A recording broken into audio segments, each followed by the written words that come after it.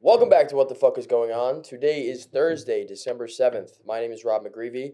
I'm here with my co-host, Brian McShane. We have a great show for everybody today. We're going to get into it right now.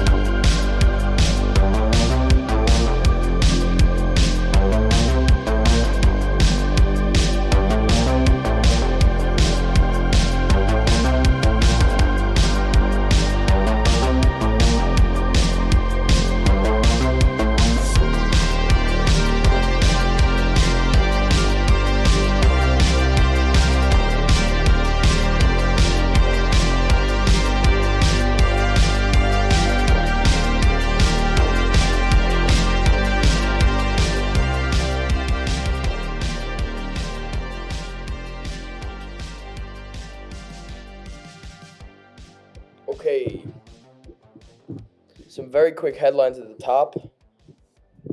The Las Vegas shooter who killed 3 and injured 19 more on the University of Las Vegas, Nevada campus has been identified as 67-year-old Anthony Polito. The man was reportedly a professor who applied to and was rejected from a job at the university. The Biden State Department announced their plan to revoke the visas of Jewish American green card holders that are accused of engaging in extremist violence against Palestinians in the West Bank. This comes as Israel continues an intense ground operation, pushing further into southern Gaza. And in Guyana, the U.S. is back in Guyana after Venezuela has moved to seize its oil-rich western province. Secretary of State Antony Blinken assured Guyana's president he has the United States' full support. That is the headlines at the top. We have a big show here today. We're going to get into a little U.S. politics. We're going to recap some of the debate stuff. I'd like to briefly introduce my new co-host here, Brian McShane. Thank you for having me. Happy to be here. Welcome to the studio. I figured we're going to talk about Ireland today. It'd be good to get a Mac attack going. McGreevy and McShane. Right on. Here for our heritage, for our people. Voice of the mix. That's it. I would love to get into that Guyana story a little bit more. We just don't have time today, but that's pretty crazy. That Venezuela is just like, we're taking this. Sorry. Seemed to work out for Russia just fine, so we're gonna rock this. Slip it under the radar. There's enough going on in the world. We'll go ahead and get away with this one. Exactly. It's like some people have said Israel is a newer, hotter war. So right. There's not as much interest elsewhere. But we are going to start with the debate last night. The remaining field of GOP candidates competing to win the Trump Constellation Prize joined together to debate in Tuscaloosa last night. I didn't watch. I don't think that dog and pony show is all that impactful, but there was a sparring match you sent to me that was pretty interesting between Vivek Ramaswamy and former South Carolina governor and UN ambassador Nikki Haley. Correct. She has been surging in the polls. At one point, obviously DeSantis was the big number 2. He's really kind of plummeted. Mm-hmm. And at one point it was actually Vivek had risen above him a little bit.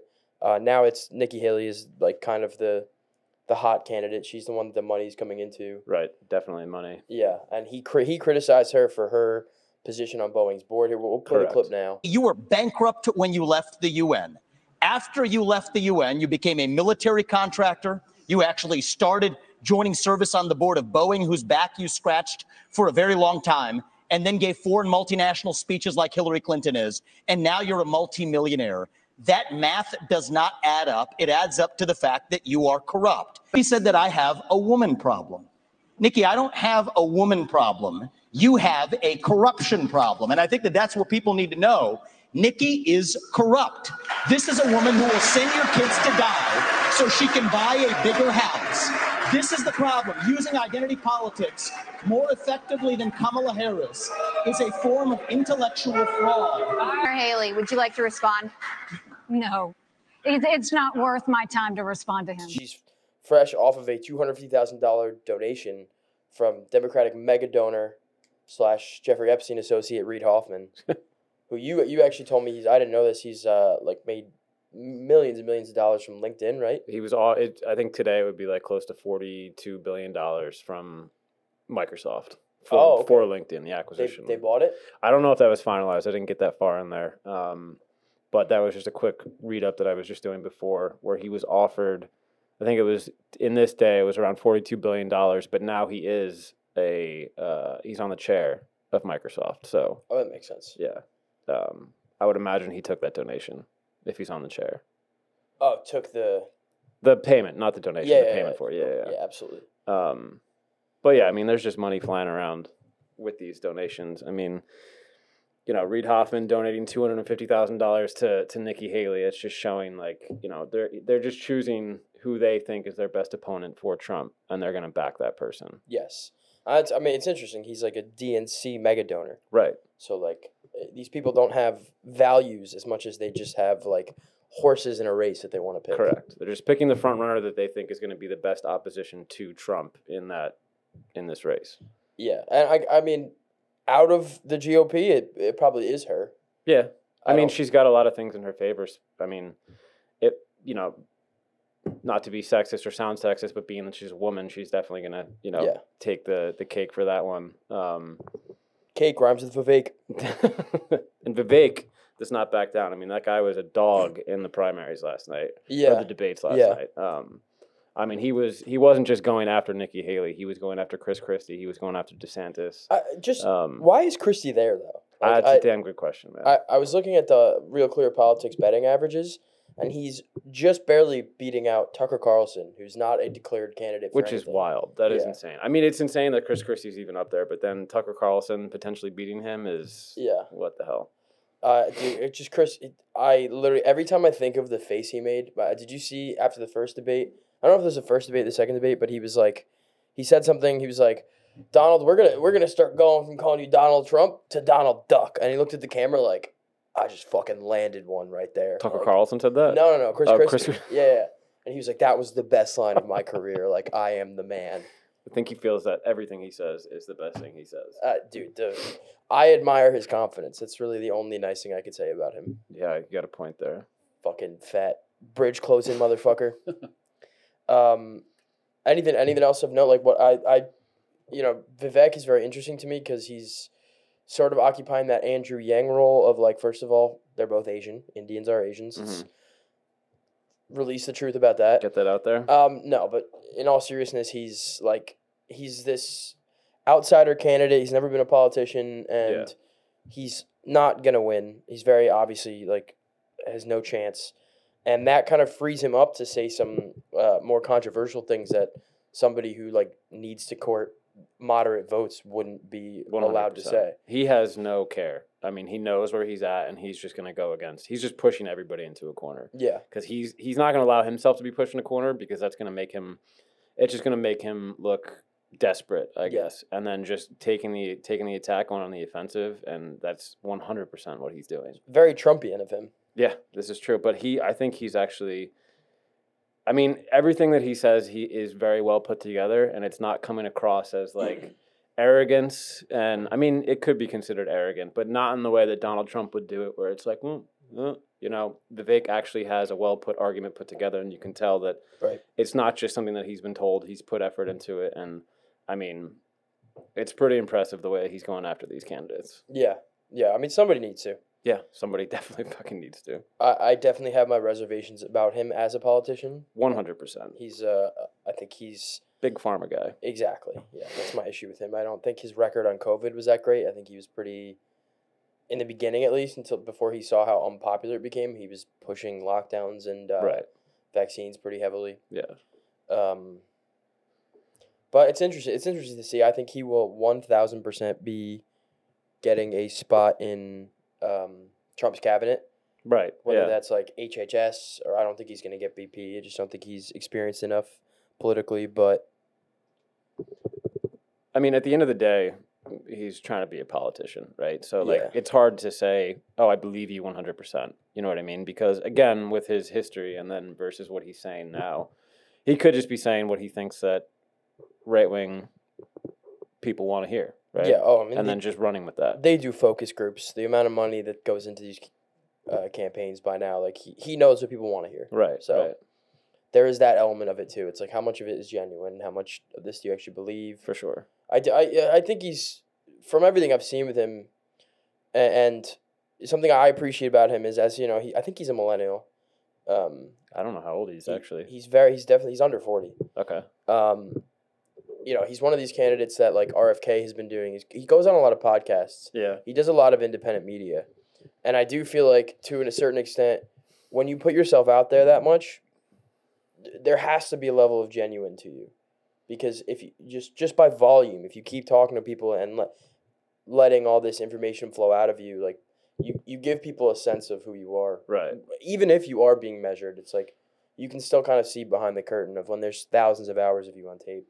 Unless he's just a professional liar. Yeah, or if he's a sociopath, then Right. there's that. Yeah. But it definitely makes me more comforting from a candidate. Like Hillary Clinton, when she was running in 2016, did nothing. She did no press except for like very friendly like Right. junkets, like went on whatever fucking Jimmy Kimmel or whatever. Same with, Biden doesn't leave his fucking basement Biden, you know Or what I his mean? vacation. He just, Yeah, and to be fair, that's actually a good strategy for his campaign, because the more he talks, the more people are like, please stop doing this to him, this poor man. Like, Well, he don't- also said that he doesn't want to debate, right? Yeah, and that kind of leads us into the second half of the American Politics Update for the Democrats, because yes, he's not debating. He's been challenged on that a lot. It's one of the reasons RFK cited why he left the Democratic Party. Mm-hmm. And now we just the other day, the Florida Democratic Party announced that they're just doing without the primary process. Right. It's just Biden wins those delegates. We don't care. There are actually three technically remaining challengers on the Democratic side. There's Cenk Uygur, who's the Young Turks guy. Okay. I don't think he's very much of a serious candidate, but he is declared.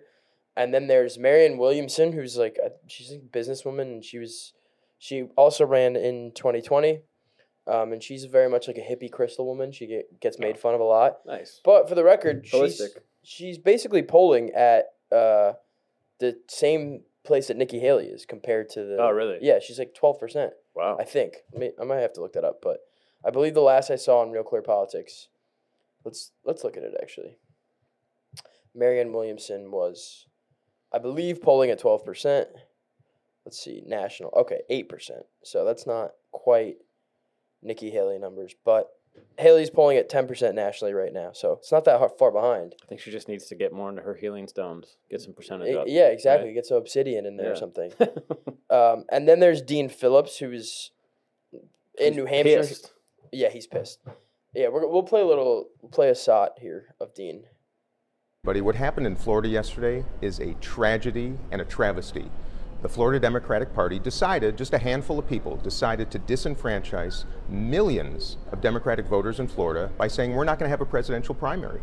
I'm running for president. There are others running for president as Democrats.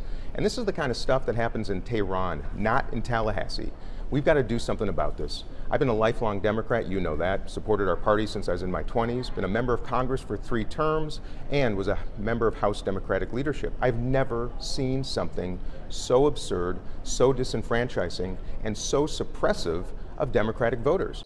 Yeah, so he's basically accusing Florida of rigging the primaries, Right. which is no surprise. I mean, and we have a couple more stories before them, but at the end of this, I'm going to go into a town hall that RFK did last night during the GOP debates, where he talks about all the things that the DNC did, putting new rules on their books about eligibility to keep him out of the process.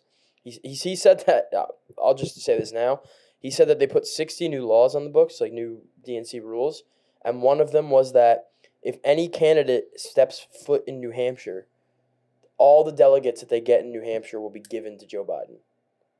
And they did that after RFK had already campaigned in New Hampshire. Wow. So it was like very blatantly against him. Yeah. And then the Democratic Party in Georgia decided to also adopt those rules. I had not heard In any Iowa, of this. I hadn't heard that either. I thought it was crazy. I was like, how did I not know this? Wow. And it's like the Democratic Party is so corrupt that it's like they can get away with everyday corruption because everyone's like, yeah, that's not news. What are you talking about? Of course, super delegates, like they screwed Bernie in 2016. Right. Screwed him again in 2020. I mean, now they only have small fries to screw, like Dean Phillips and Biden first. That's what they're doing. But it's just like everyone goes, you have to vote for Biden because Trump is a monster and he's evil. And I've never personally voted for Trump, but here we are in 2023, and everything that they said would happen under Trump president happened. We had no new wars under Donald Trump. We're going to have like 7 by the end of Biden's first term. If we're lucky.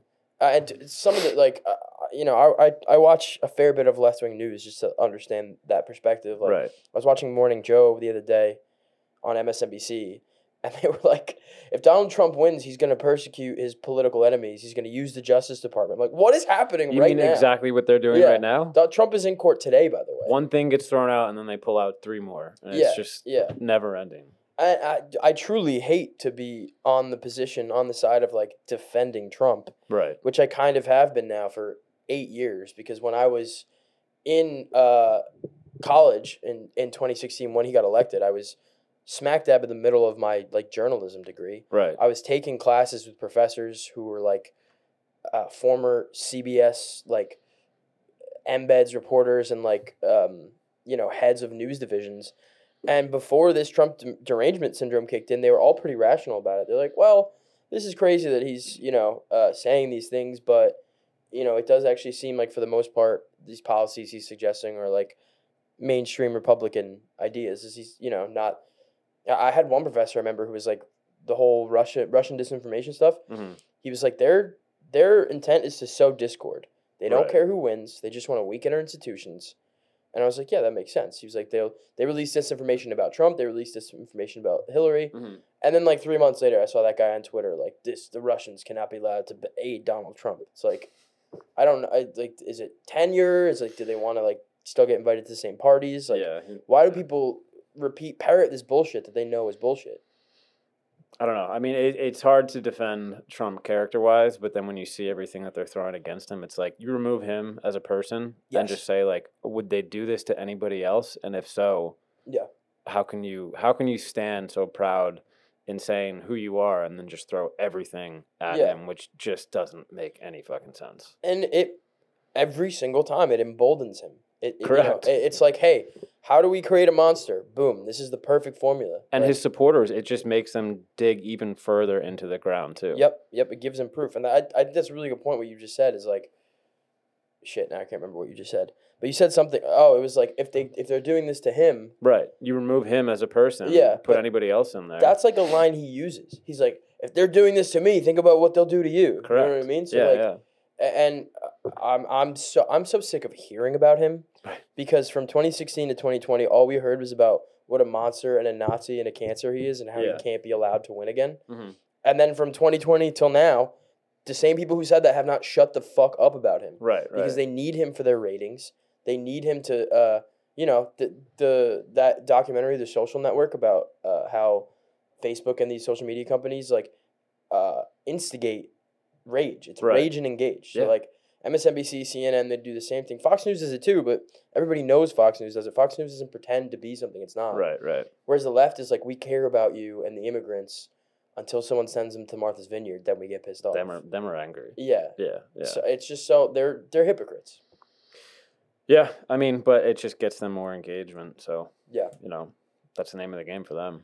But I mean, it is, good or bad news. The more bad news is still getting more support for Trump. Like if they just didn't talk about him, I completely agree. There wouldn't be as much, buzz going on at the moment, because he doesn't have to be doing debates. He's getting picture time. He's getting frame time, limelight. In 2016, he got in terms of value, like over 200% more free airtime, free coverage than any candidate in modern election history. Yeah, so they're just fueling the fire for his supporters and for him as a person. It's a very weird, toxic, codependent relationship that Trump and the media have, and which is fine. Sell your ads. I don't give a fuck. But don't pretend like people who vote for him are the bad guys. Right. Don't try to like make me hate my neighbor that has a different perspective just because you don't agree with him. Yeah. There's a fine line between farming rage engage and like actively seeking to tear a country apart. Right. Which is like, it's hard to make the argument that that's not what these media organizations are doing at this point. Yeah. And I mean, there's that quote saying like, we don't have to share the same opinions for me to respect you as a person. Yeah, Right. But yeah. they're just taking your opinion is left, your opinion is right. You have to hate the other side. Yeah. Like, That's a famous quote from somebody. yeah, I don't remember what it is. I just butchered it too. So I mean, no, um, you got the point across. right. I'm trying. I feel like it was Clint Eastwood or something. Someone like kind of badass. Fuck it. I don't know. Anyway, we're gonna move on to this episode. I'm basically calling it the Populism Extravaganza because we're going to get into some elections that have been happening across the world. We're gonna very briefly touch upon the Netherlands, who just elected what's his name, Geert Wilder. Geert Wilder. Yeah. Do you want to just give us some facts about him because I did not look into this. Yeah. So I wasn't really Check the cameras while we do that. familiar with what was going on over there in the Netherlands, but I kind of dug in quickly yesterday. And one highlight was a speech that he gave with like 7 different points of him talking about Muslims in the Netherlands, and basically saying, I mean, again, I don't know too much about him, but I should say, from my understanding of it, is he is not anti-Islam.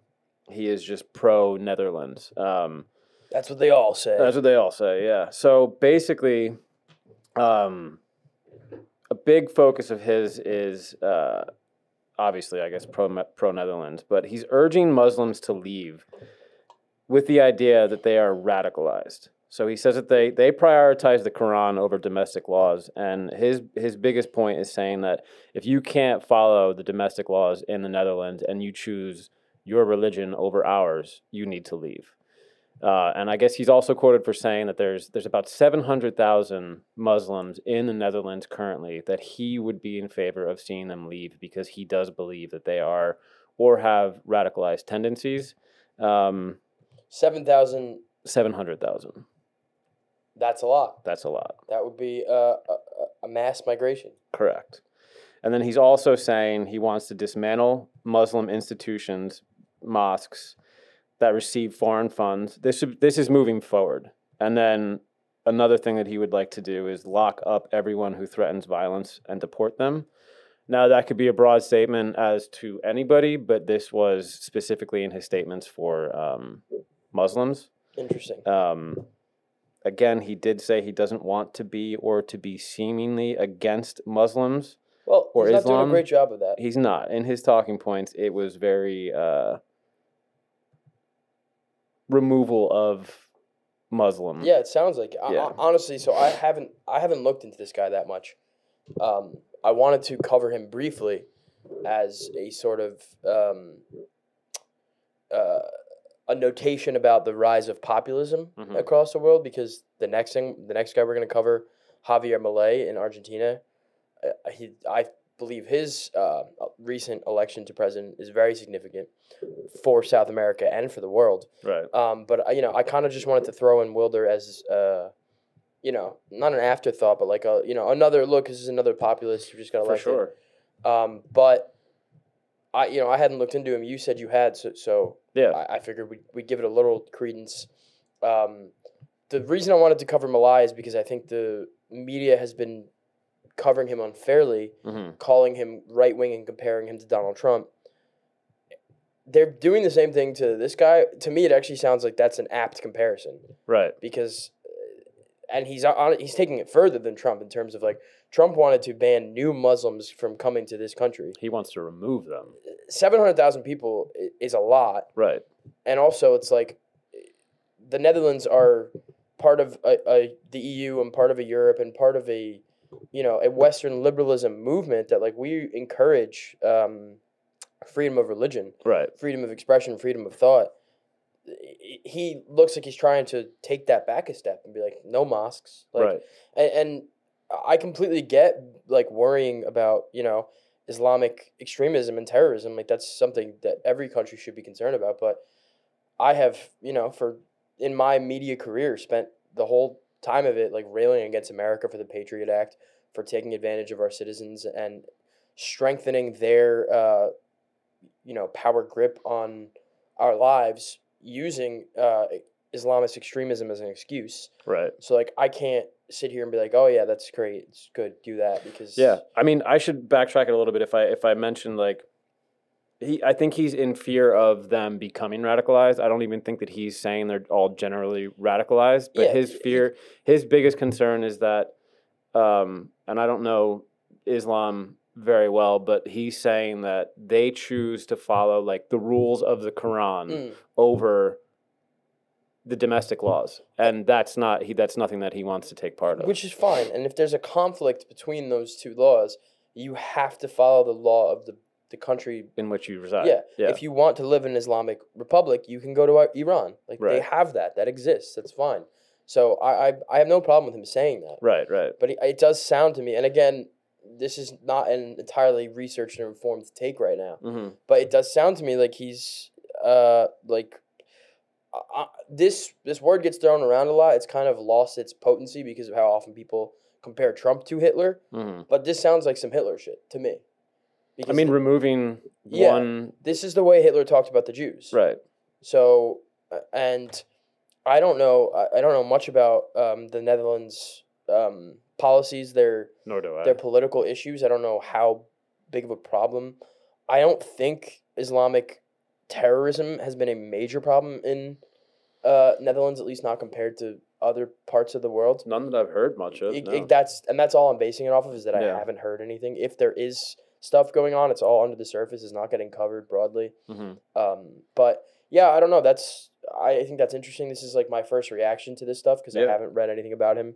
I don't like the rising tide. It seems that people say there's a rising tide of anti-Semitism in the wake of the Israel stuff, and I do think it's gross that people are tearing down posters of hostages. There's no reason for that. Right. But I've personally felt like the tide of Muslim has been worse and stronger and seemingly more socially acceptable, that people hate Muslims. I mean, I think that's been growing for quite some time too. Like the anti-Semitism is new recently, like as large as it is the right surge. now. It's one of the oldest hatreds in the world, actually. Exactly, but the surge, yes, is kind of very alarming. But anti-Muslim, I believe, that's been for a while. But I mean, it's. But my issue with it is that it's like acceptable in many circles to hate Muslims. We're like, everybody, if you're anti-Semitic, you have to like say it in hushed tones and look around. But apparently now you can just run for president and be like, fuck those Muslims. Yeah, exactly. So that concerns me. That I do. So let's transition into Malay here, because I do like populism as a trend in the globe. I think whether you like Wilder or not, it is nice to see that people who the establishment hates can still get on a ballot and win. Yeah. And that is pretty cool. We're going to get into this guy, Javier Milei, now. Many people have probably seen him. He's a very interesting figure. He's been called by all the media as South America's Trump, which I'm going to break down in a second here as being pretty inaccurate. But we'll play a couple of clips here of him now. He is a former goalkeeper for like a big club down there. Is he really? He was in a rock band. I had no idea about that. Yeah. He's got quite an interesting resume and an interesting personality. And here's a video of him I'm going to play. Ministerio de Turismo y Deporte, afuera. Ministerio de Cultura, afuera. Ministerio de Ambiente y Desarrollo Sostenible, afuera. Ministerio de las Mujeres y Género y Diversidad, afuera. Ministerio de Obras Públicas, afuera. Aunque te resistas. Vamos a seguir por acá. Ministerio de Ciencia y Tecnología e Innovación. Algo bien del sector privado. Nada bueno salió del sector público. ¡Afuera! Ministerio de Trabajo, Empleo y Seguridad Social. ¡Afuera! Ministerio de Educación. Adoctrinamiento. ¡Afuera! Ministerio de Transporte. ¡Afuera! Ministerio de Salud. ¡Afuera! Ministerio de Desarrollo Social. ¡Afuera! ¿Cómo queda el Estado? Ministerio de Capital Humano, Ministerio de Infraestructura, Ministerio de Economía, Ministerio de Justicia, Ministerio de Seguridad, Ministerio de Defensa, Ministerio de Relaciones Exteriores y Ministerio del Interior. Se acabó el curro de la política. ¡Viva la libertad, carajo! So that's Javier Milei. He is he describes himself as an anarcho-capitalist, extremely libertarian. Yes. As far as I know, I think he is the first libertarian to win the presidency in any country in the history of the world. Sounds about right, yeah. So I think that's very significant. But he's getting compared to Trump, and I do not think that's fair. I mean, I can understand how somebody would say that he's being compared to Trump because he's got that drain the swamp mentality. Yes. He straight up said, to Trump, your presidency was an example for those of us who defend the ideas of freedom. Right. So anybody who hears that hearing him giving accolades to Trump, they're just immediately going to run with it and say, he's pro-Trump, he's just like Trump. Yeah.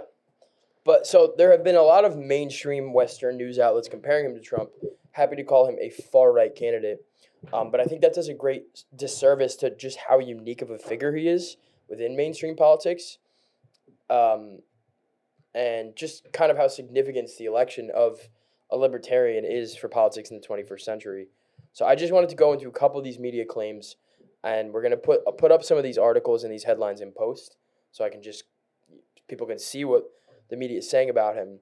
One claim is that that they're using to compare him to Trump is to call him an outsider, which I think is and they call him an outsider, and they say, oh, he's a pundit. He's a TV pundit. Okay. First of all, he, unlike Trump, unlike Andrew Yang, unlike Vivek, who are getting called outsiders, he's a sitting office holder. In 2021, he was elected to Argentina's Chamber of Deputies, which is like a proportionally representative legislative body akin to the U.S. House of Representatives. He earned a seat on the chamber as a representative in the country's capital of Buenos Aires.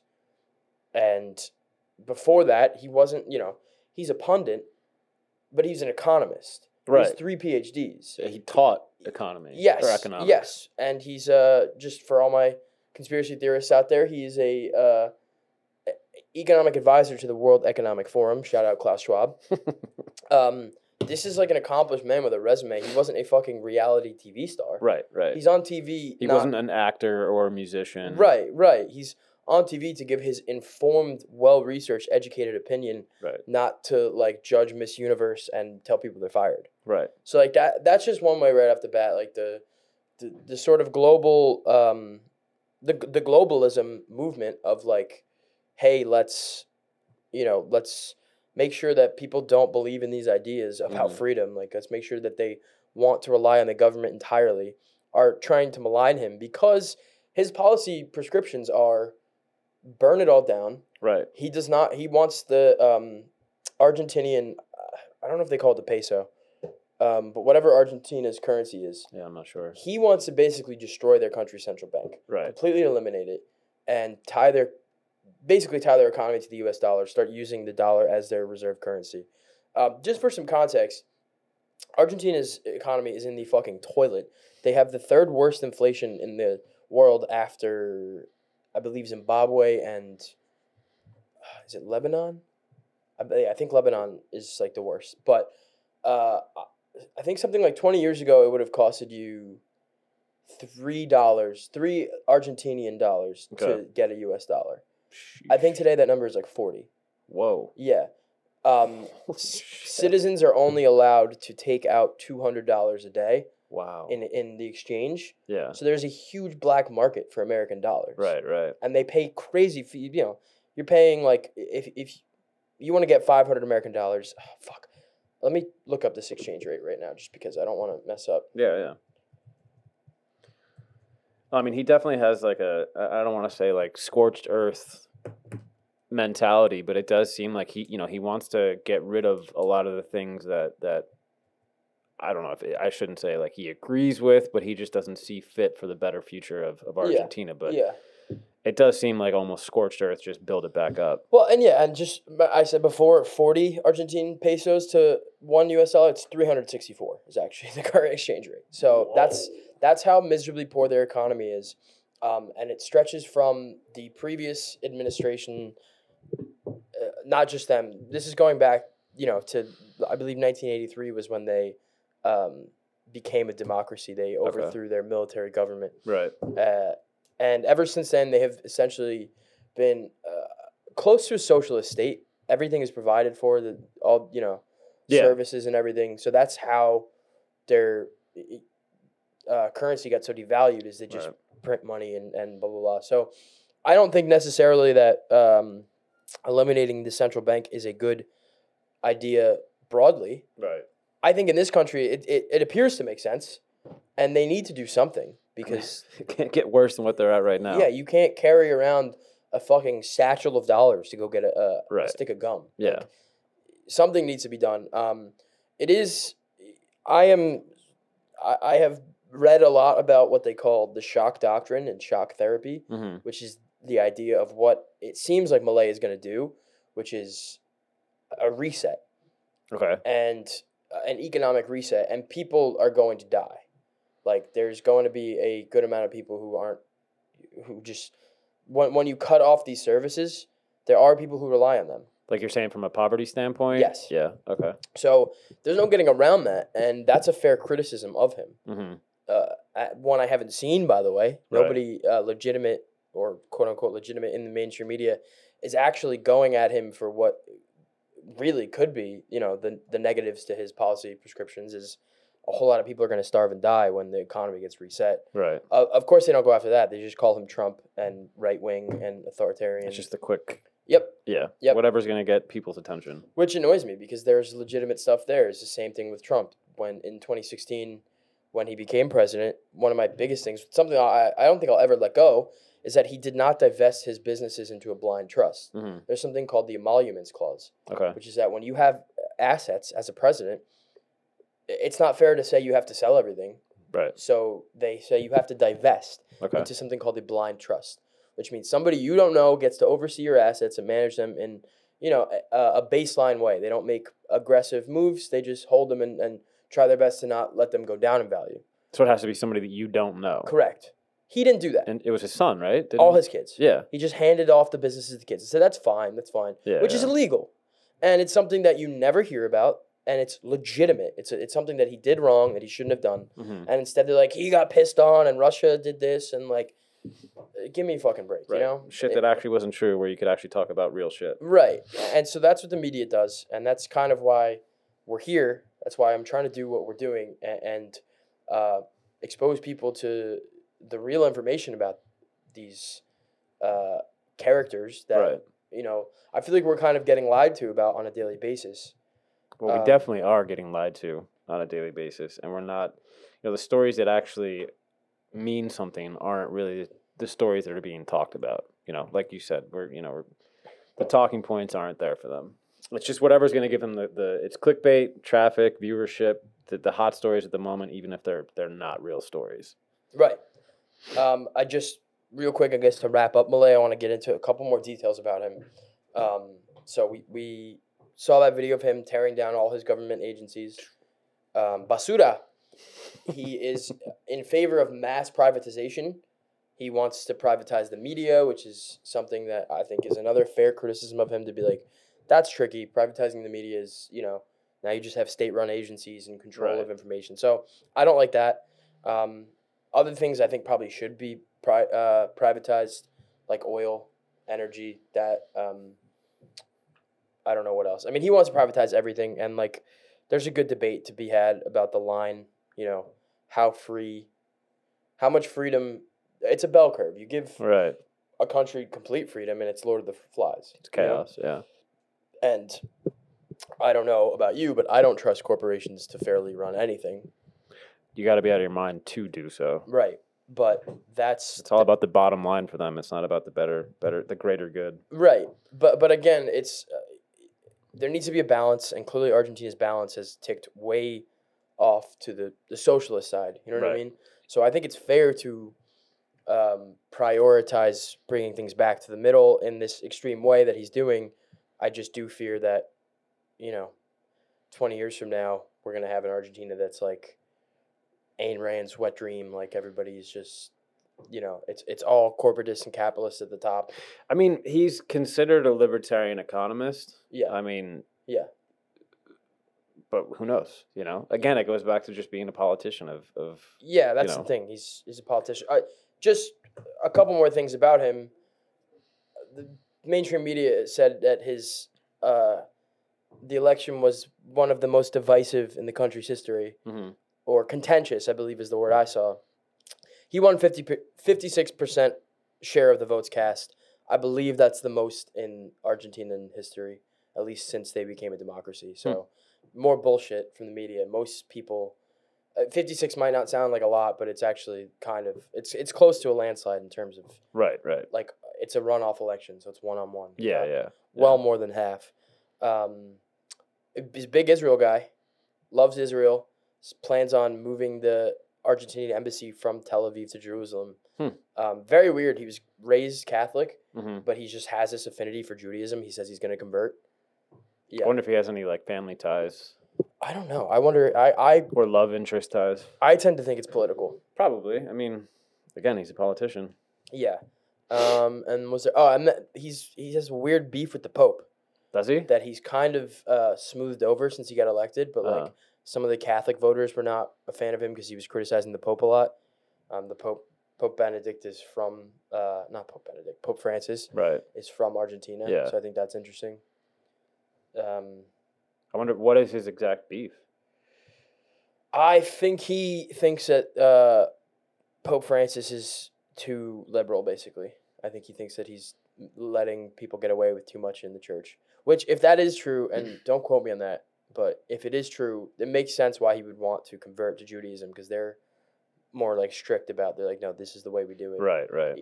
They also they love their loopholes, but like in general, they don't. You know, the Catholic Church has changed its doctrine over the years to allow more and more. The Jews don't do that. Right. Yeah, it's definitely become more liberal. That's interesting. I didn't know that. So yeah, that's I wanted to introduce some people to Javier Milei. I think he's a figure to keep your eye on. I believe he doesn't get voted in until January. Yeah.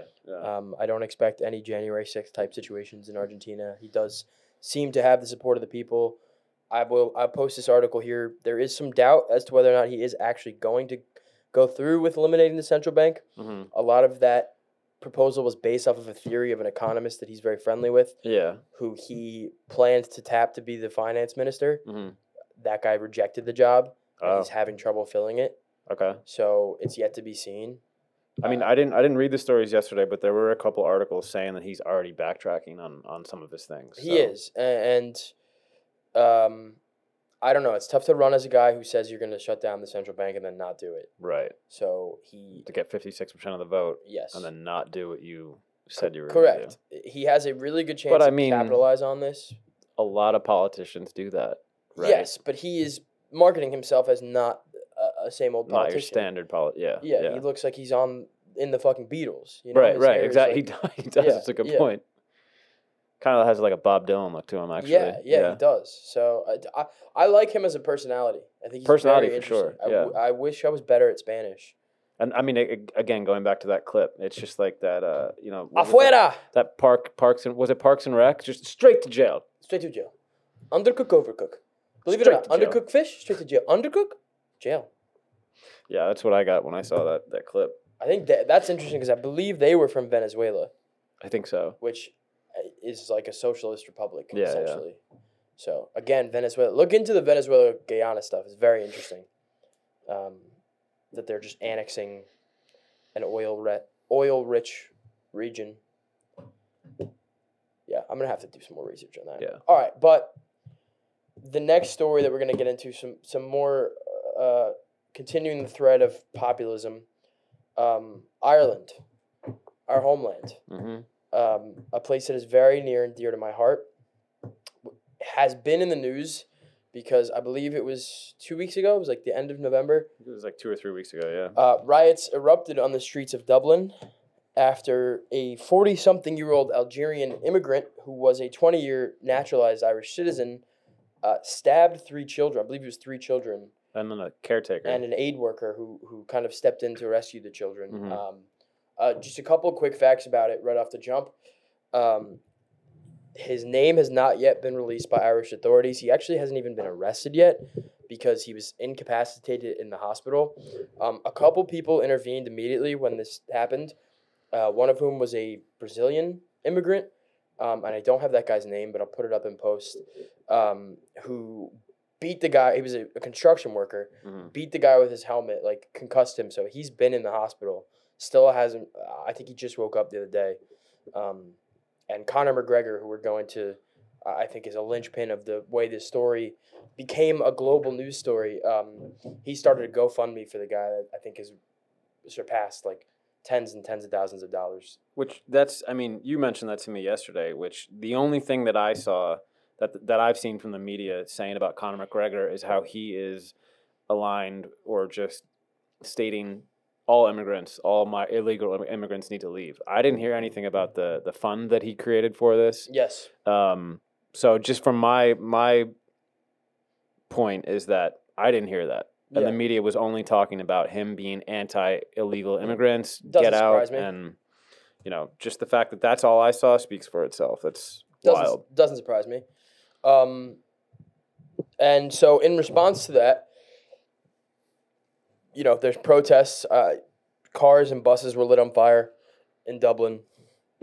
I think some of the context that people need to know is Ireland has a housing crisis. It is extremely, extremely difficult as a young person there to find a place to rent, let alone buy. That, the dream of home ownership, to the degree that it's been debased in America, times that by 1,000 in Ireland.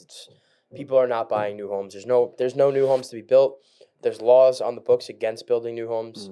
And yet, at the same time, Ireland is satisfying these EU requirements to let in more and more migrants.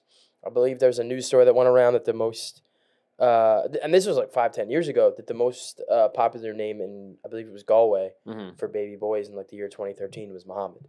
Really? Yes. Wow. So that's also the number one most popular name in the world, I believe, right? Right, but it wasn't in Ireland. Clearly. So in Ireland, and this, I'm going to play a clip here from Russell Brand about Irish nationalism and how we talked about this yesterday. The word nationalism gets a bad rap. It has bad PR because it's often associated with being far right. It's often associated with fascism and terrorism. But Russell Brand here makes a really good point about why and how Irish nationalism was essential for it to remain a country. I'll play that clip right now.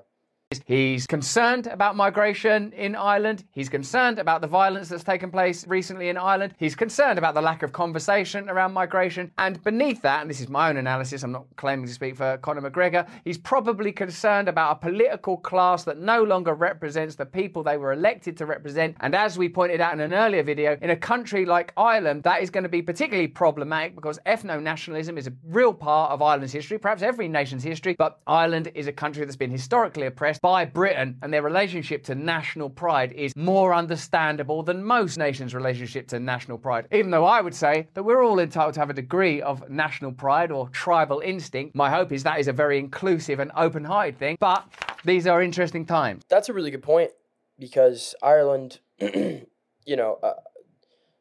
talk about white privilege in this country and the whole colonialism, oppression has been, that narrative has been floating around for a while now. Right. Ireland, we're like the only white people that didn't oppress people. We were actually oppressed by the British. For quite some time. Yeah, I wrote a long paper in college about how the potato famine was a textbook genocide. And people don't really acknowledge or care about that. That was by design. Yes.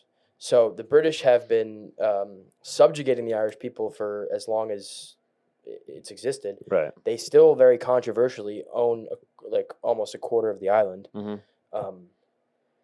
So nationalism in this case has been necessary for Ireland to continue to be a free republic. Yeah, and you said it yourself. If there wasn't the nationalism in Ireland, Ireland wouldn't be where they are today. They would actually be English. Yes, it would be part of the UK. And so I think nationalism in this case, you're seeing the Irish people sort of stand up and say, well, we're Ireland. We still want to be Ireland. Correct. And it's a tricky thing, the immigration debate, because I'm not right-wing. I believe in Medicare for all, the abolition of private prisons, mass drug decriminalization. The environment is my number one cause. I care more about the environment than I do any of these other issues. But on the issue of immigration, I take exception to the way many on the right talk about immigrants. I remember Tucker Carlson at one point talking about how they're dirty and they make our country a worse place. I think the discourse surrounding it is sort of dehumanizes immigrants and takes Definitely. away from them, their humanity, which I think is unfair. But on the other side of it, it's like you can't, my mom was an immigrant to this country, but you can't for some reason say, like the leftist elite have banged this drum of uninhibited migration because it's like a luxury belief. Right. And then we see what happens when, Governor Abbott, Greg Abbott from Texas, sends these migrants to places like New York, Massachusetts. The liberals who say, oh, you have to care about everybody, immediately abandon their morals and say, no, we'll get them the fuck out of my community. Yeah, I mean, look at Mayor Adams now. Yeah, New York has to decrease its budget for cops and firefighters, which I think is a political move. I think he's trying to piss off cops and firefighters. Probably. I mean, yeah, you never know. Yeah, well, it just makes no sense to take like whatever 2% of their budget. That it's not going to help anyway. Anyway, that's yeah. I mean, but like in that point as well. I mean, I know we're kind of getting off this going to New York at this point, but like I was reading the other day that they're removing elderly adults living in retirement homes and assisted living homes to open it up for illegal immigrants. Now, I don't know if that's true or not. I haven't seen it for, facts, but like from what I was reading, that was being said. And that's very unfortunate if that's true. Crazy stuff is happening. I don't know if that's true or not. But I do know, I covered a story about, I forget, is it Putnam County, New York? Where Newburgh and Stewart International Airport, that whole area. I remember talking to the county commissioner because when this was in May, I think, when some of these immigrants were initially getting sent to New York City. Yeah. New York City was just putting them on buses and sending them upstate. Oh, yeah. And going, hey, they're waiting for you when you get there. Right. And then they got off the bus and the mayors were like, we didn't know they were fucking coming. Right. It's like, again, it's dehumanizing to treat these people like political pawns. It's awful the way that they actually treat them. And the left and the right do it the same. It's just that the left is the one that claims they care about them. Right. At least the right is honest. Like, we don't give a fuck. We care about Americans. Right. And that's like the balance that, I think people need to understand about Ireland is like, yeah, I'm sure there are people in Ireland who are like, I hate Muslims, I hate brown people, get them out of my country. Right. I think the vast majority of people are just like, hey, I can't afford rent, and you're letting fucking 800 Somalis in every month. Like, what is going on here? A lot of these people they're on the dole. That's what they call it. It's being on welfare, and draining from the country's social support system. And this EU-backed, German-controlled, political apparatus is just like, they seem to not care about Irish people at all. Right. And Conor McGregor is clearly tapping into that. Oh, for sure. He might run for president. He's got all of Ireland backing him since the UFC. He's got all of Ireland backing him. Well, actually, I was just about to say this. Within Ireland, he actually doesn't have as great of an image as people would think. He's kind of been known for being mildly gang affiliated. I can see that. There are rumors, I think pretty substantiated rumors, that he's a cokehead. That, shocker. There was a video of him like not beating the shit out, but like cold clocking an old guy in the back of the head at the bar. Yeah. I'll say this right now, and Conor McGregor is on a sticker on my laptop right there. So I'm a big fan of him and what he's done for the Irish people in terms of just sort of furthering our, the diaspora, the legacy of Ireland and what it means. And, I mean, this is a guy with incredible will to take himself out of being a dirt poor plumber to being he's probably 200 richest men in the world at this point. For sure. But I don't think he's a great guy. I'll be honest with you. And even though he's on my laptop and I love what he stands for and what he represents from like a power standpoint of like, look how far you can come. I don't think he'd be a good president. I don't think he has a temperament for it, but definitely doesn't have the temperament for it. I do think that he has tapped into something that I think is really important, and I think he's bringing up an important conversation about, what is a country? Right. Because, you have open borders is kind of a policy that has been attributed to Democrats. I don't think they've ever said that, but they have basically tantamount endorsed letting everybody in from Mexico.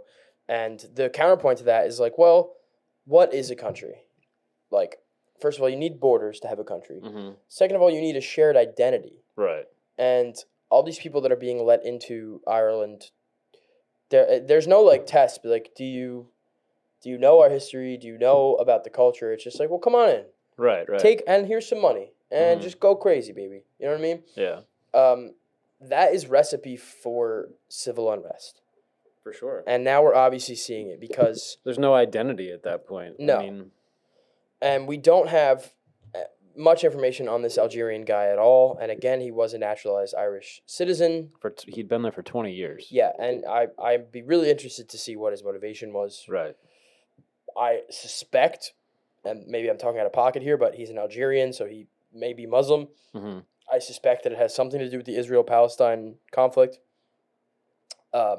Ireland is, one of the few countries in the world, one of the few in the EU who the MPs, the members of parliament, and the government, and the people in general are more sympathetic to Palestine than I think the rest of the world. So I do think it's interesting if he was pro-Palestine that, first of all, stabbing children is monstrous and horrible. It's like, right. How can you justify that? But I guess we'll see when he wakes up. If he remembers. Yeah, God. If he's even there. Shout out that Brazilian guy. We'll post the GoFundMe. I believe it's to buy him a beer is the... Really? That's like the headline of it? Yeah. That's awesome that he did that, though. That yeah, it is. And I think it's worth noting that if the guy who did this was an immigrant, well, so was the guy who stopped him. Right. So... And then, I mean, not for nothing, but also, I think it's one of the girls, I believe she's still in critical care. The 5-year-old, right? Yeah, she was born in Ireland, but her parents were not. Both her parents were not national citizens. Do you remember where they were from? I do not. I did not see where they were from. But that's just another talking point is, Yeah. The last talking point and the whole reason I wanted to bring this up is because I'm not an immigration expert. I'm not a housing expert. I'm not really an expert in anything. But one thing I do know is media. Right. And the way the media has been covering this has been, I think, unfair. And the other thing that I'm, the environment is, like I said, kind of my biggest political cause. I think very close second is free speech and the First Amendment in America and censorship. And Ireland's Prime Minister, Leo Varadkar, has proposed some pretty radical laws in response. First of all, the sort of left-wing Irish media, globalist fucking, EU agenda media, is saying that these riots were spurred by right-wing misinformation, that the Algerian guy was an illegal immigrant. That's fucking bullshit, because I don't think that there's any Irish person that went, well, we're going to go riot because these children got stabbed. Right. Because this guy is an illegal immigrant. If someone was like, hey, actually, he was here for 20 years, they'd be like, oh, okay, let's go home. Right. Who cares? No, he stabbed a fucking kid. Right. Like, that's why they're pissed off.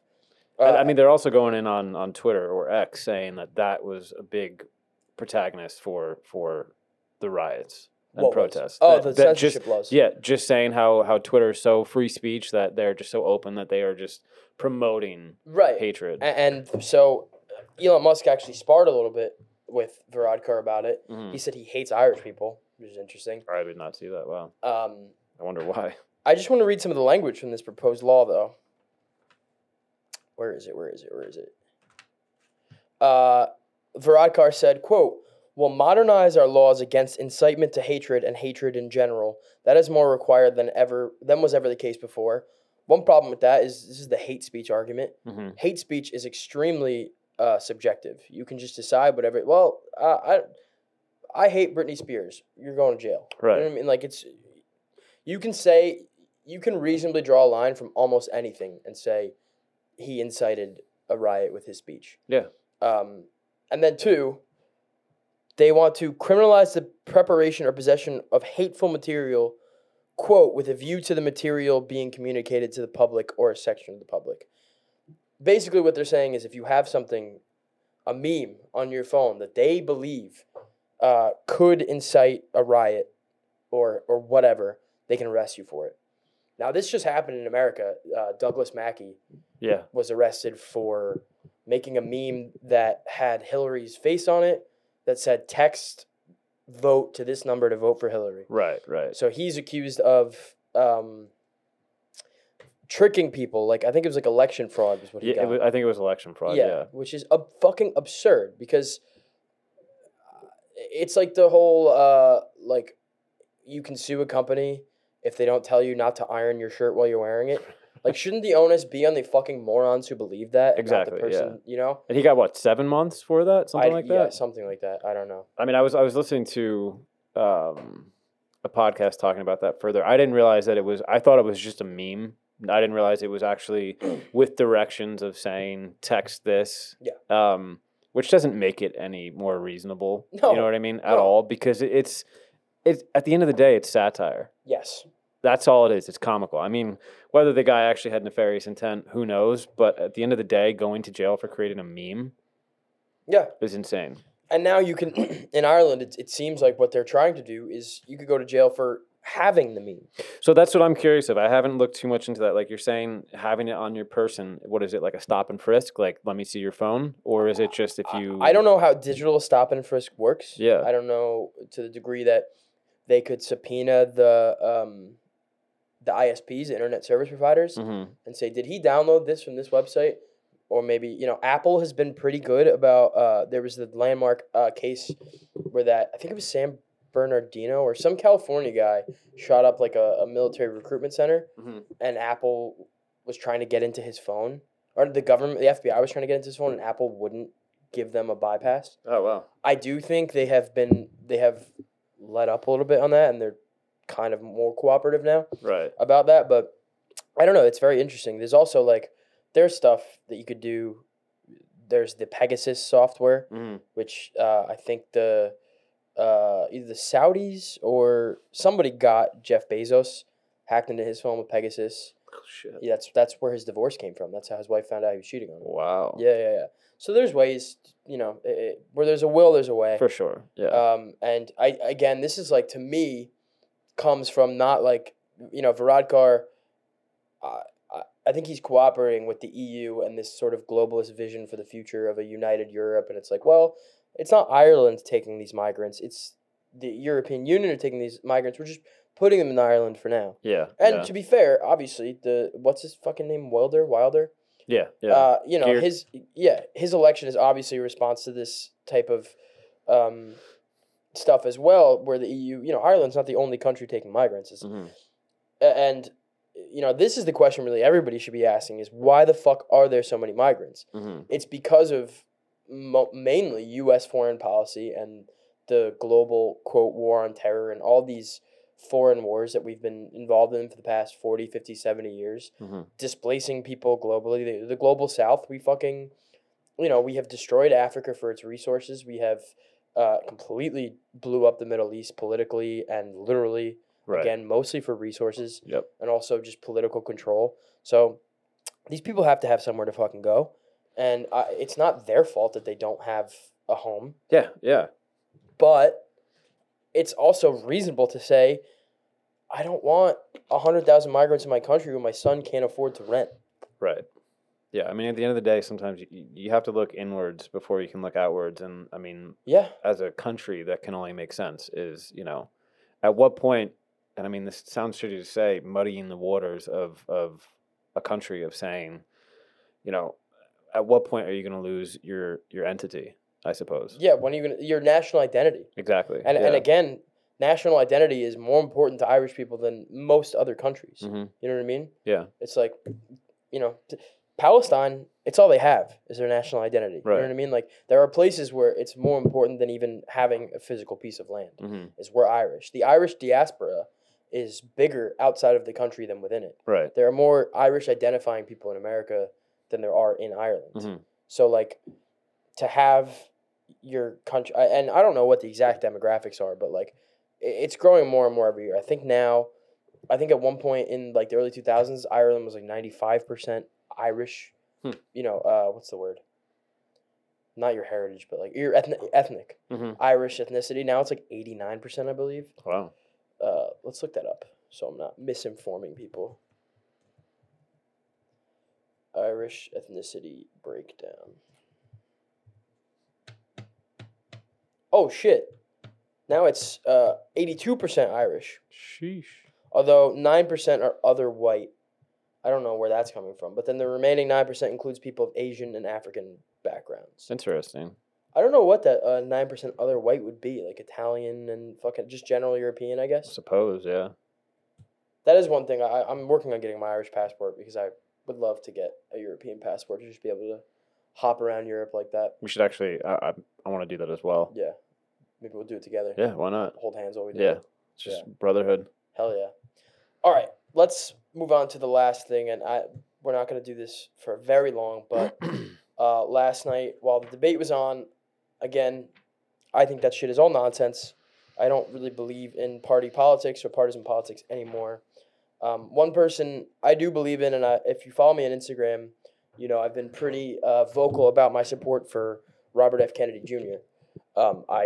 Just for the record, I actually don't agree with his positions on Israel. I think that's okay. You can disagree with people and still believe that they're a good candidate for the future. Right. He did a town hall last night with Patrick Bet-David on the PBD podcast. Have you seen that podcast? I have not. No. That guy's very interesting. He's Let's like, check that out. yeah, he's funny. He makes me. I think he's. Is that the comedian you were saying before? No. Okay. He's an insurance salesman. He built a massive insurance conglomerate that many people have accused of being an MLM, multi-level marketing scheme. Yeah. But he's an Iranian immigrant. He's pretty Republican. Mm-hmm. He's got an interesting perspective, but he has on guys like I'm trying to think. He's had Chris Cuomo on his show. Like he's one of the he's a podcaster, so like he's more open to an exchange of free and fair ideas, which I really appreciate. And he also doesn't let his opinions be he lets his opinions be known. Which I think is cool. Like that's where we are in media now. If somebody is presenting themselves to you as straight up across the board, they're lying to you some way.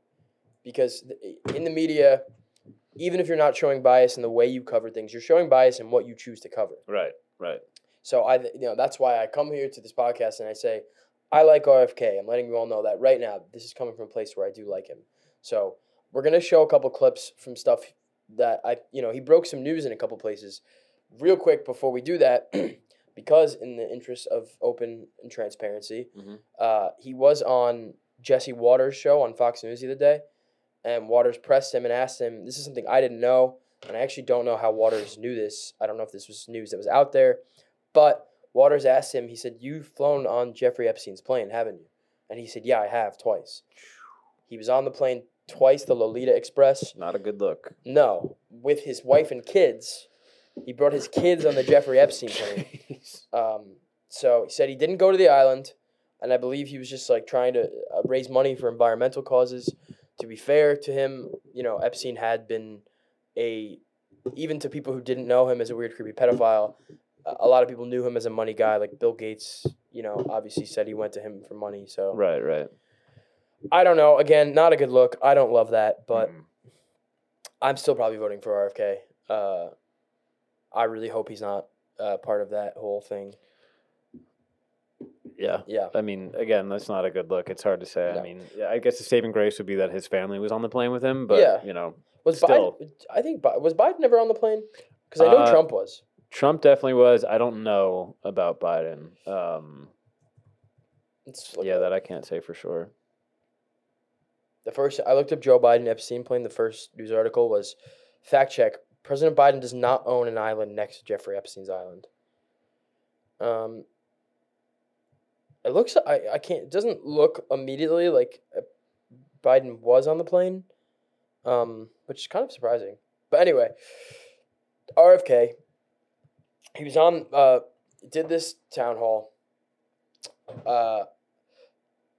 RFK, he's the only serious presidential candidate in my lifetime to talk about the poisoning of our citizens through, the parabens and the PCBs and all the chemicals in our water supply. And he's the only one who goes to bat for the environment. He made his first sort of big career case as a lawyer suing corporations that were poisoning the Hudson River. Right. We're here in New Jersey, it's local to us. The Hudson River used to be unthinkable that you would swim in it. Now it's you know, I still wouldn't swim in it near Manhattan, No, but like not at all. the further upstream you get, like it's beautiful. Right.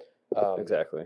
Major pro environment again. That's like my biggest issue. So that's kind of why I'm such a big fan of his. But a couple things he said. We'll play some clips. The first thing I thought was very interesting was that I didn't know this. The Norfolk Southern train derailment that caused a huge chemical spill in East Palestine, Ohio. Mm-hmm. He is suing on behalf of people in that town. Oh, really? Yeah. Wow. So I'll play the clip right now. That's cool.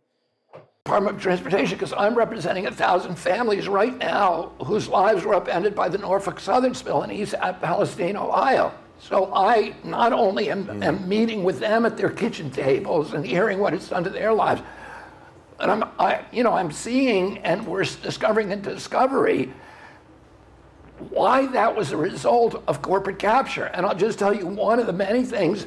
The FDA proposed a regulation that there should be heat sensors on every wheel of these huge train cars now. I mean, these huge trains that have hundreds of cars on them, that every wheel should have a heat sensor on it to notify the engineer, and that there should be multiple engineers and personnel on each train. The agency, because it doesn't want to spend that money, said, no, we only need one personnel on a train with 100 cars on it. And we don't want to install the heat sensors because that's going to cost us a couple $1,000s per train. Well, we now know that on that spill, the wheel of that train was sparking, and then it caught fire. And for 20 miles, it was on fire, getting bigger and bigger until the whole boxcar burned, and the boxcar was full of PVC pipe, which went off like an explosion and derailed the train. How do we know? Because through Discovery, we got the doorbell ringers from people who were neighbors of that train track, and you can watch it from their doorbell cameras with this fire getting bigger and bigger for 20 miles, and the engineer has no idea because they didn't put the heat sensors on. So that spill took place directly because of agency capture. Every time something like this happens, there's a show, Newsroom, that I really like. And one of the first episodes, they talk about they're like breaking news on the big BP oil spill. Yeah. And what's his name? Jeff Daniels, his character, is like, I'll bet someone my next paycheck that like this happened because there was some regulatory agency was underfunded or something like that. For like, sure. I'm not a big believer in coincidences. Yes, maybe something could have happened, but obviously these massive conglomerates that own these railroads, these shipping companies, right? They're in it to make a profit. They don't give a, it's a drop in the bucket. Oh, we have to pay $8 million to clean up this town's water supply. That's still cheaper than actually fixing the problem. Yeah. So, and I'd be hard pressed to not believe that the whoever's checking the quality control, if you will, are not all inside men either way. 100%, 100%. And even George Carlin always used to say, you don't need a conspiracy where interests align. Right. These guys probably even just know in their head, like, I'm not even going to propose that we raise these standards because I'm going to get laughed out of the room, if not fired. Right. Quick, we're talking about. Do you want to? Is this for the camera? No, not for the camera. This is so we're talking about immigration, and then there was another point that aligns with this one. Like, there's that Democrat. Oh, it's the Epstein list. The Democrat who shot down the proposal to release the Epstein list, and then now he's also in the same week he's proposing giving all illegal immigrant males a pipeline to citizenship through the U.S. military. And he's using the lack of recruitment numbers and failure to hit those numbers as the basis of saying, well, we have all of these illegal immigrants. Let's bring them into the military. Can we keep this in? Do you mind? No, not at all. Right. Yeah, I didn't know if you wanted to add that. Yeah. No, I think that's really interesting because it's another point RFK made. The military is severely struggling with recruitment right now. They've been low on numbers. I mean, Tim Kennedy was actually when he rejoined the military, I think it was back in 2017, he basically said he was going to be the face of recruitment, being a big guy in the UFC and just a well-known personality. One of his reasons was saying recruitment is low. I'm going to use my personality and my brand to bring people in. And this is now, 6 years later, we're still very low on recruitment numbers. Yeah. Every branch of the military is under their numbers. Well, and this is another thing that RFK brought up in this interview that I think it never gets talked about. And it's so frustrating to me because you and I are both people that really care about health and well-being and sort of, watch our diet and stuff like that. And RFK mentioned this as a reason why the military is struggling to recruit. A lot of people aren't eligible. Right. Because autoimmune disorders in this country have rocketed. We both have asthma.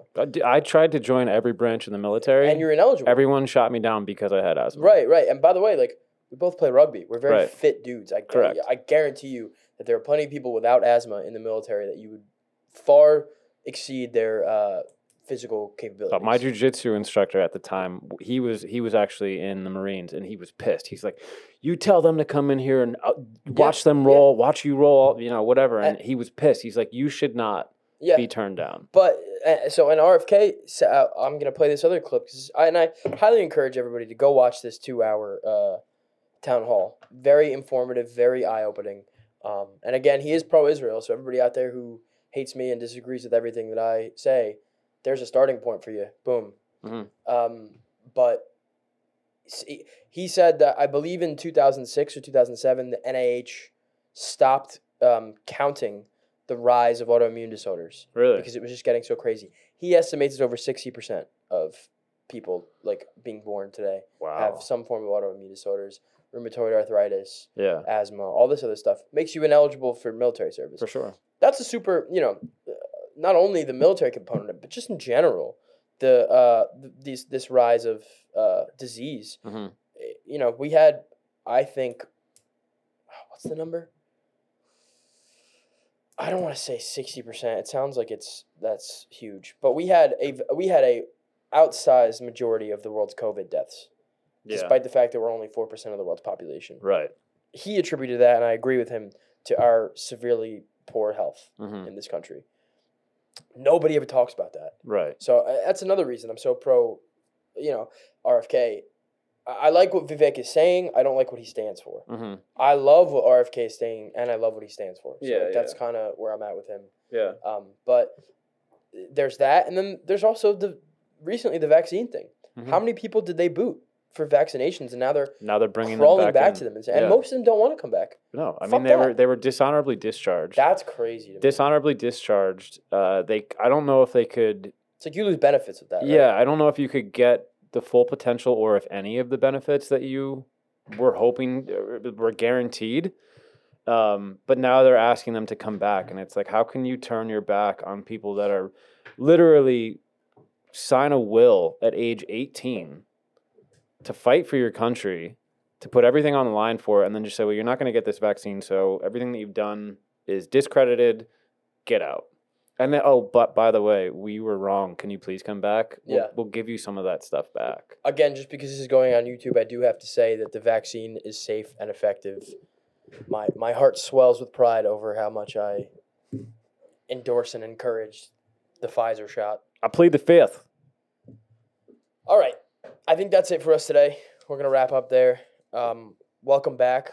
It's been a long hiatus, but we plan to keep this going now once a week. Yeah. Again, there's a lot we didn't cover today that I would love to have gotten into, especially that Guyana stuff. We might get into that next week, depending on how that develops, but I'm sure it's the 7th today. I'm sure by the 14th there will be 4,000 new fucking stories to cover. So 4,001. Yeah. Anything else? I'm happy to be here. Thoughts? No, I mean I'm happy to be here. This was welcome aboard, brother. Happy to be here. That's all I can say. The Mac Attack. Yes, sir. We'll see you next week.